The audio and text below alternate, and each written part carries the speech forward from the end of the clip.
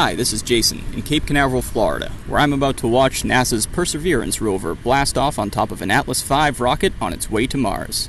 This podcast was recorded at 2:06 p.m. on Thursday, July 30th. And we're on our way to Mars. Go Atlas V, go Perseverance. All right, here's the show. I have always wanted to see a space rocket launch. I get nervous with them, but I guess this was unmanned, so you don't need to be nervous about that. So There's nothing to worry about. Yeah, so I could see that. Hey there, it's the NPR Politics Podcast. I'm Susan Davis. I cover Congress. I'm Aisha Roscoe. I cover the White House. And I'm Asma Khalid. I'm covering the presidential campaign. So, Election Day in this country is determined by a law that's 175 years old, and it says basically that elections must be held on the first Tuesday after the first Monday in November. But this morning, the president suggested delaying the election, something he alone does not have the power to do. So, Aisha, what exactly did President Trump say? He had this tweet this morning that is full of statements that are inaccurate. Basically, the thrust of it was he said that if you do universal mail-in voting in 2020, that you will have an inaccurate and fraudulent election. The most inaccurate and fraudulent election in history. And then he had this question at the end: delay the election until people can properly, securely, and safely vote? 3 question marks. Of course, the fact is that the president does not set the date for the election. He doesn't do that. Nor can he change it. No, he cannot change it. It is in the power of Congress. The reason why we are talking about this is because he is president. And the fact that he is saying this, it matters. And if he's trying to raise questions about the election before it happens, it matters. But it is also very important to say that he cannot do that on his own. You know, this reminds me that back in late April, there was this virtual fundraiser where Joe Biden suggested at the time that Donald Trump was going to try to do something like this. You know, he said something along the lines of the fact that he thought Trump was going to try to kick back the elections, find some sort of rationale for this. And I will say, you know, at the time, folks suggested, specifically Republicans, that was just a far-fetched idea, right? I mean, I remember the response at that time. The Trump campaign accused him of just being incoherent, that this was some sort of conspiracy theory from Joe Biden. And they called it propaganda. They said it was absolutely, not true. And Trump himself said he hadn't thought about that. He likes the date. Why would he move it? And lo and behold. I also just want to note that he drops this tweet this morning right around the same time that some pretty terrible new economic news comes out. So just this morning, we had the news about the U.S. gross domestic product. Basically, that's how we measure economic activity.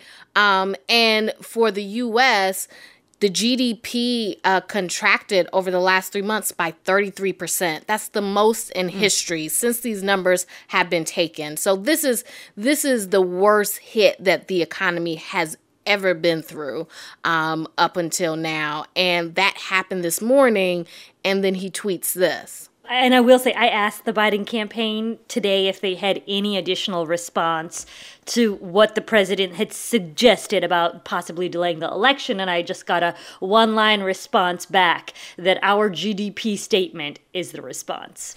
So, this is one of those tweets that when the president does something like this that's so provocative and false in so many ways, the information in the tweet is not even accurate, that it sends reporters on Capitol Hill scurrying to ask Republicans what they think about it. And so often lawmakers say, I didn't see the tweet, I didn't know about it.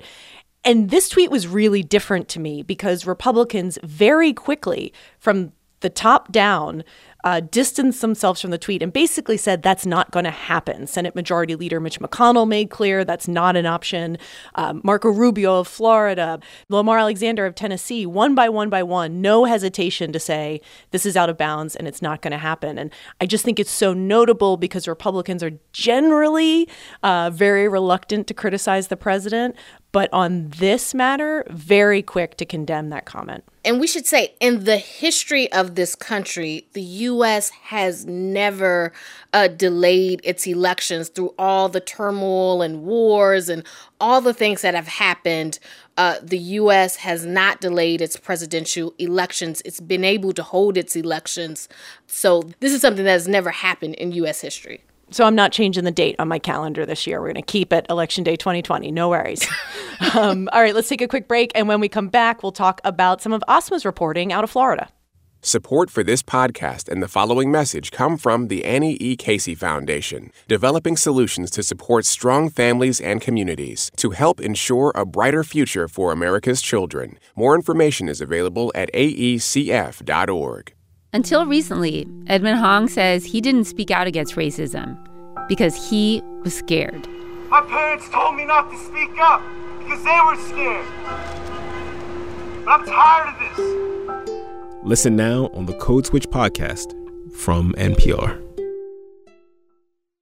And we're back. And Asma, you're down in Florida, which I just want to say before we get into your reporting of where you are, it's fascinating to me that in this summer ahead of the election, we're talking about Florida. We weren't talking about Florida as a swing state this time last year.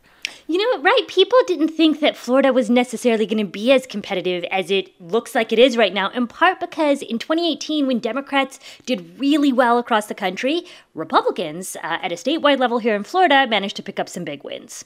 So, Aisha, I mean, Florida is kind of now President Trump's home state. He's, officially moved his residence down there. Mar-a-Lago's down there.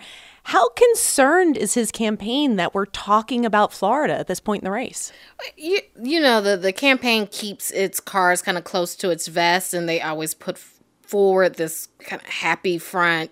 Trump says, don't believe the polls. Yeah, our polls are showing that things are great. But you can see, Trump has been going and, visiting Florida, not just to, play golf, but holding some, events there where he can talk about his message. And that's a sign that they think that this is a place where there could be some issues and that he wants to make sure, because Florida is very important to them, that he can protect the seniors and all of that, and that he can get his message out there. So, Asma, where exactly in Florida are you? So I'm in Jacksonville, Duval County, and I know we were all talking about Jacksonville because we thought the RNC was going to be held here, but with or without the RNC, Duval is actually, to me, this amazing kind of recent bellwether, right? So if you look at presidential elections dating back to Jimmy Carter in 1976, that's the last time that the county had voted for a Democrat at the presidential level. But it has been trending more and more tightly, I would say, in recent presidential election cycles. And to me, the biggest indication of that was when you look at 2016, Donald Trump won the state of Florida, but he actually did worse here in Duval County than Mitt Romney had 4 years prior when President Obama won the state. So what is happening in Duval that might make it more competitive for Joe Biden? A couple of things, and this is sort of the question I've been asking everyone, Republicans, Democrats, political science professors, pollsters, and they all point to, I would say, relatively the same couple of major reasons. One is that, Duval County is younger than many other cities in Florida, and young is kind of relative here in Florida, but I will say it is younger than many other cities, and we all know that young voters tend to prefer the Democratic Party. The other thing I've heard a lot about, and you look at data from the Florida Chamber of Commerce, and it backs this up as well, is that there has been just an influx of voters from other parts of the country who have moved here. And you look at where, folks are moving from, you see many people from New York, Pennsylvania, Massachusetts. And one of the things I hear from Republicans is this criticism of, these are northern Democrats coming down here and kind of changing the culture of our county. But one of the reasons why they are moving here is, Jacksonville has seen a booming economy when you talk about healthcare, finance, IT. And so whereas in other parts of the state, I feel like you get a lot of older retirees, what you're seeing in Duval County are young professionals, and often it's a more diverse population than you might have moving to other parts of the state. So, Asma, what are you hearing from people on the ground in Duval? Are they, flocking to Biden? What are you hearing? Yeah, this idea, I think, of people flocking to Biden, I think is such an interesting question, because I will say I don't meet many people in general who have a kind of passion or enthusiasm for Joe Biden that we see on the other side when it comes to President Trump. And I think the biggest example of that is this young woman I met recently. Her name is Monique Sampson. She's 23 years old, African-American, grew up most of her life here in Jacksonville, and she's an activist. She's been really involved with a lot of the recent protests that have been occurring here in the city of Jacksonville. And, for me, what was so interesting in talking to her is, she was a supporter of Bernie Sanders during the primary, like many young people were, but she also just really wasn't sold on Joe Biden, she told me, until pretty recently. Before COVID, before George Floyd, I thought that Joe Biden and Trump were different wings on the same bird. And now I'm not. Explain that. In the sense of, Joe Biden's also a warmonger, Trump is a warmonger. Joe Biden also had, under the Obama administration, also had really terrible policies. But they're completely different people in the sense of, I'm not thrilled to be voting for Joe Biden. I'm not thrilled about it at all. In fact, I feel like I'm settling. For a very long time, I wasn't going to vote for him, and then COVID happened, and I was like, you know what? He sucks, for lack of a better term, but he wouldn't view 150,000 deaths as progress. God, there's so much in that captures so much of the moment of this election, and that, one, Democrats aren't that excited to vote for Biden. They're really excited to vote against Donald Trump, and that the pandemic's been a tipping point. And I think here in Florida, you hear a lot about COVID. With the COVID dynamic here, you get the sense that a lot of people know someone personally who's been affected by the virus.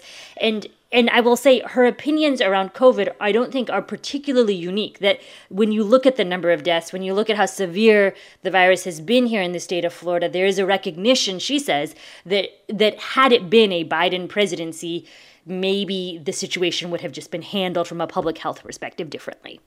Okay, so there's Duval County, but Florida, it's a huge, diverse state. And for the places that Biden might be doing well, are there other places where Trump is able to sort of juice up his numbers? Yes, there are most definitely kind of exurban counties, right, outside of Jacksonville, places that are more rural, places that are whiter than the Jacksonville area, where Republicans have traditionally done pretty well. And to me, one of the most interesting places, actually, of all of this is St. Johns County. It borders Duval. It is known around here as having one of the best school districts in the entire state, one of the most well-educated, college-educated populations in the state. And yet it is also a place where Donald Trump did pretty well in 2016. And I asked the county chairman there, Brandon Patty, about this, because it does seem to kind of run counter to some of the trends we've seen about the suburbs nationally. When St. John started developing more and the secret started getting out about the great schools, and hey, it only adds 5 minutes to your commute, 10 minutes to your commute, it's safe, the sheriff's office is real good, the schools are great. Next thing you know, St. John's develops into a conservative heavyweight. And Trump has been talking about the suburbs and the suburban housewives and, all of that in very explicit terms for the last few weeks, trying to make this case that he is going to protect the suburbs, keep out people who are poor, and keep out crime. So is that the sort of message that they think will play well in St. Johns County? Well, the St. John's chairman didn't tell me that, but you talk to people around Duval County, and there is an assumption that, part of the reason you've seen some of this growth in St. John's is because it is a wider place, it's more affluent, and some of these law and order messages people do feel resonate with the folks in St. John's. If you did listen carefully to what the chairman said, he referenced safety and having a good sheriff's office. Mm-hmm. Those are indirect references, right, to the law and order message that we've heard from President Trump recently. All right, well, I think we're going to leave it there for today, but you can find more of Asma's reporting on NPR.org and on Twitter. We'll be back tomorrow with our weekly roundup, and in the meantime, you can sign up for a roundup of our best online analysis at npr.org/politics newsletter, or follow the link in the description of this episode. I'm Susan Davis. I cover Congress. I'm Aisha Roscoe. I cover the White House. And I'm Asma Khalid. I cover the presidential campaign. And thank you for listening to the NPR Politics Podcast.